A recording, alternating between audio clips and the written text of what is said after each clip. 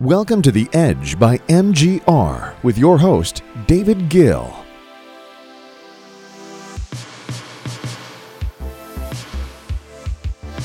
Hello, everybody. Welcome to The Edge podcast. How is everybody doing? I hope you're having a fantastic new year so far. I certainly am. I'm excited to be back. I took a couple weeks off. I took 1 week off, and then we did the mashup recap of the year before that. So kind of like a 1.5 off. But anyways, glad to be back in full force. And by the way, I forgot to mention on the last episode that we are now on Spotify. For those of you that want to listen to this podcast on Spotify, just adding another option there because I know Spotify is growing as a podcast platform, so we were able to get on it as well. So just search MGR on Spotify and you will find the podcast. Also, by the way, a lot of you listen on like SoundCloud because that's how we distribute it. A lot of places online just because SoundCloud works universally on like PC and Android and iOS. But, you know, we're on iTunes, we're on Spotify, we're on obviously SoundCloud, Overcast, Stitcher, Google Play, all those. So whichever is your favorite podcast platform, if you're not currently listening on there, be sure to listen to us on the place that you prefer because we're on pretty much all of them.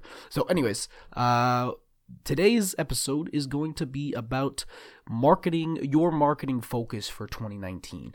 I wanted to kind of look at what are for 2019 the biggest opportunities, what is underpriced right now. So I'm not going to go into so much all marketing strategies. Obviously, we've done a ton of episodes on that. We'll continue to do more episodes into the year, but I wanted to kind of talk about the biggest discrepancy as far as price to value that you can gain from these platforms, if that makes sense. So how much money you're spending for the amount you're getting back on different platforms. And so I wanted to talk about this for 2019 because I think it's kind of changing a little bit. And I think it's just, it's always good to know where the real opportunities lie out there. So that's what today's episode is all about. My voice is better now. If you've been listening over the past, month or so, I've just been getting killed with allergies. I'm on some new allergy medication now. It's gotten a little better. But, it was bad a few days ago. I'm not going to lie to you. I was like, when you're like, you feel like you're slowly dying, but you're not. Anyways, enough complaining about allergies. We're going to get through it. I'm on some new allergy medication, feeling much better. Nose is much more cleared up, although I'm still slightly congested. But, that's what it's like living in Arizona. Phoenix, for those of you who don't live here, it has horrible allergy season pretty much year long. It's not a seasonal thing here. So anyways, let's get into the podcast. You ain't got no money, I ain't got no time. All these faces looking funny when I'm driving by. So underpriced platform number one, as always, is Facebook/Instagram. Obviously they're kind of one and the same, but I'm not going to go super in-depth on this right now because we've talked about Facebook and Instagram a lot over the past year, and I'm not going to, go into the whole spiel. We have plenty of episodes on that. You could just scroll back in the feed and look at those if you want. But just very briefly, 2019 will still be a good year for Instagram and Facebook. They have extremely accurate targeting and a massive user base while still maintaining low-ish advertising costs. They are slightly going up. Obviously, there's more and more demand, but they're still much cheaper than many other alternatives out there. The debate about how much longer the prices will stay low is a different subject, but I think for 2019 we will see them stay. I can't make any promises that they'll still be low in 2020, so now is the time to capitalize.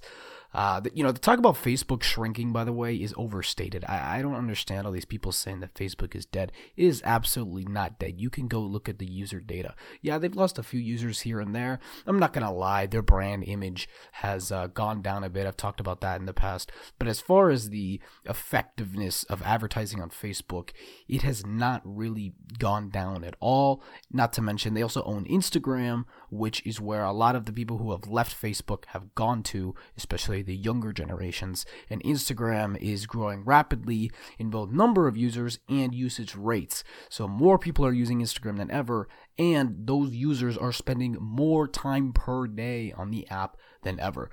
Needless to say, Facebook, Instagram, it's here to stay. It's a great platform. It's still underpriced for all of the value, both brand equity-wise, as far as just building your brand and awareness, and as far as driving sales and revenues. It's incredibly underpriced. It's an amazing opportunity. But like I said, I've talked about it a million times. You can go listen to older podcasts if you want to hear a little more in depth about that. Let's talk about some of these lesser talked about opportunities now. The first being podcasts, and I'm going to talk about two aspects of podcasts.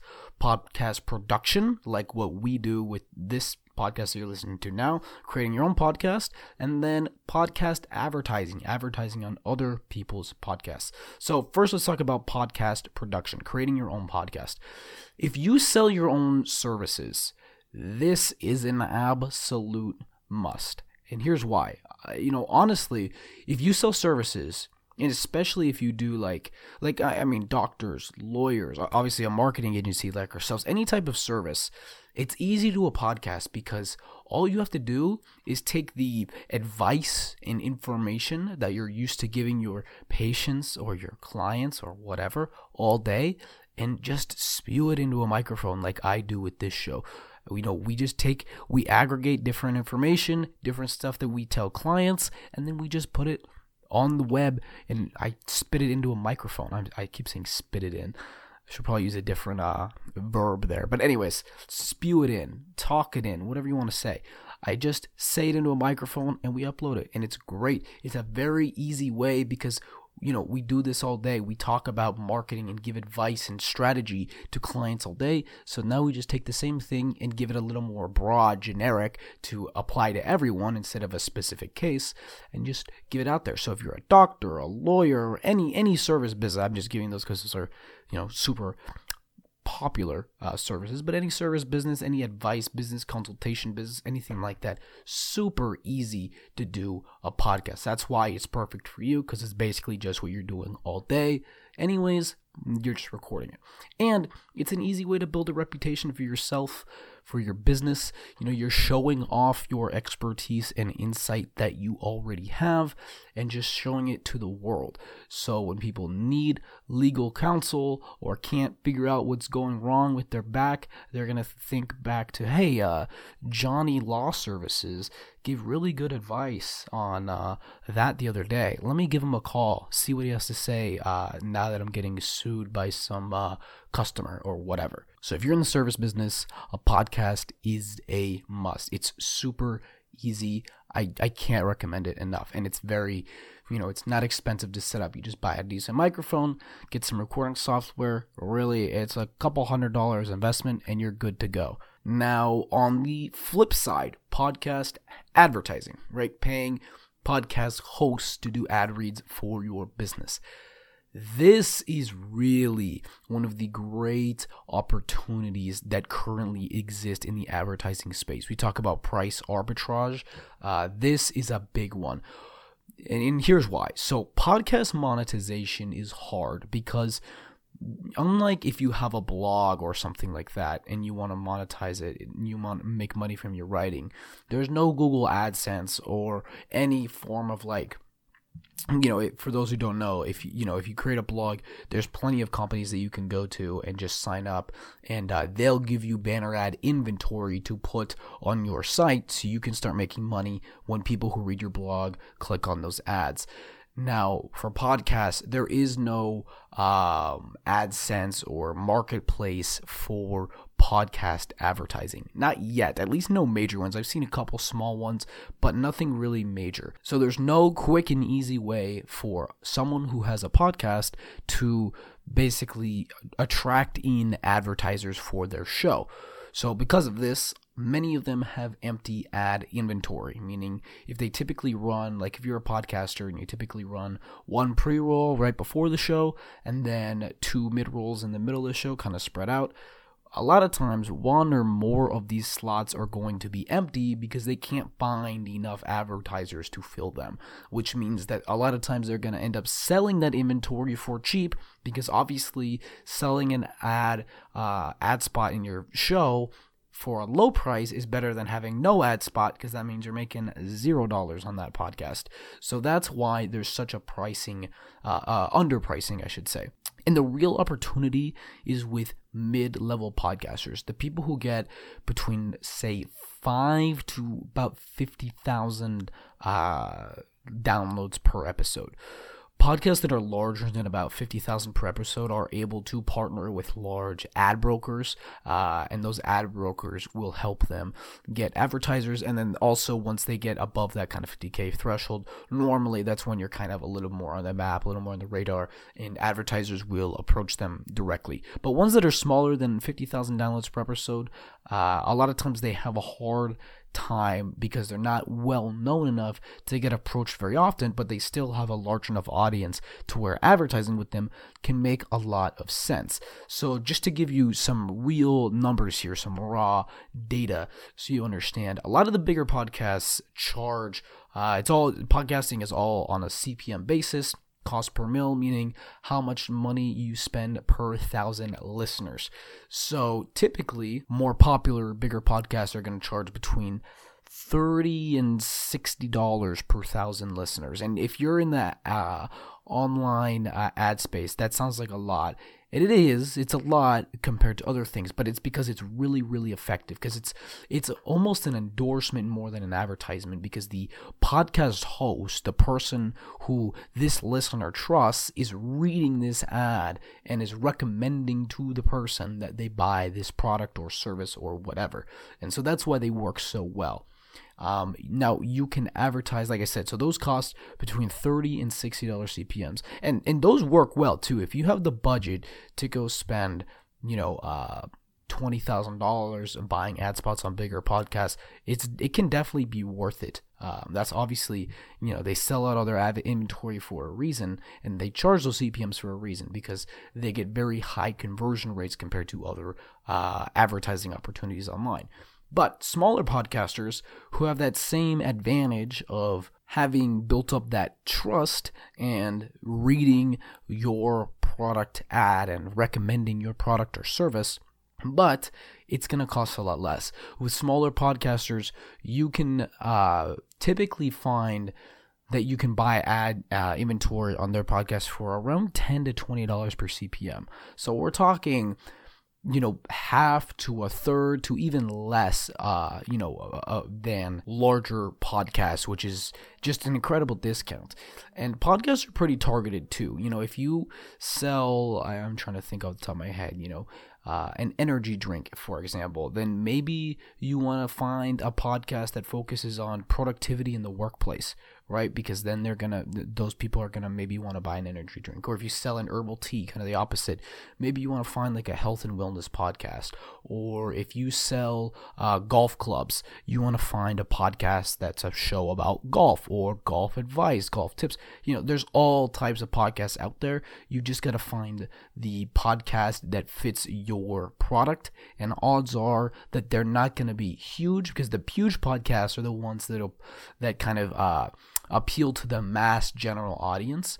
The ones that are smaller often have a little more of a niche audience, but that actually can work even better for you, because you don't care about the masses, you care about people who would be interested in your product or service. That's why podcasts are such an opportunity, especially these smaller podcasts that are still getting, say, 10,000 downloads an episode, so there's 10,000 people who are really, really interested in getting golf advice. Those are people who you're going to want to know about your golf clubs, if that makes sense. So that's kind of the theory idea behind why the podcasting advertising is such an opportunity, as well as podcast production, as I was talking about earlier. Podcasting is a big deal, And it's really just because it's hard for these podcasters to find enough advertisers. So if you can approach them, they will gladly take a discounted price if it means that they can fill that ad inventory. All right, next up on the list is Amazon's ad network. Now, I did a full episode on Amazon's ad network, I think it was back in November, talking about how Amazon is really becoming the third horseman when it comes to digital advertising next to Google and Facebook. And I really mean it. I think 2019 is going to be a big year, but I think a lot of online advertisers have not realized this yet, because when you think of online advertising, you really do think of Facebook, Instagram, and Google. You don't necessarily think of Amazon yet. I think you should, and I think 2019 is the year that companies should start adding Amazon into their advertising repertoire, even if you don't sell products on Amazon or sell products at all. Even if you sell services, whatever you sell, you should focus on Amazon's ad network. This is why, right? So before, obviously, the only advertising Amazon had was their basically what's called sponsored ads, their pay-per-click, which is just pay-per-click on Amazon.com. So you pay to put your product rankings higher on whatever keywords you're targeting. Very similar to Google, but for Amazon products, people who sell on Amazon.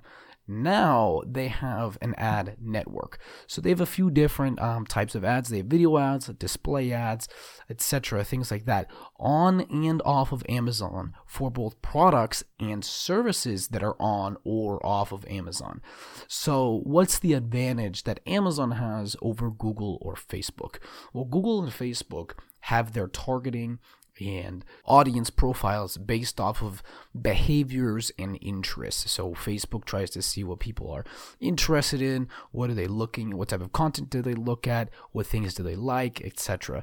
Google obviously has intent based, so they know what you're searching for, but Amazon has a step up on both of them because Amazon has purchase data. They have buying patterns, which is better than behavioral and interest patterns, because Facebook and Google try to use behavioral and interest patterns to guess what someone's buying patterns are.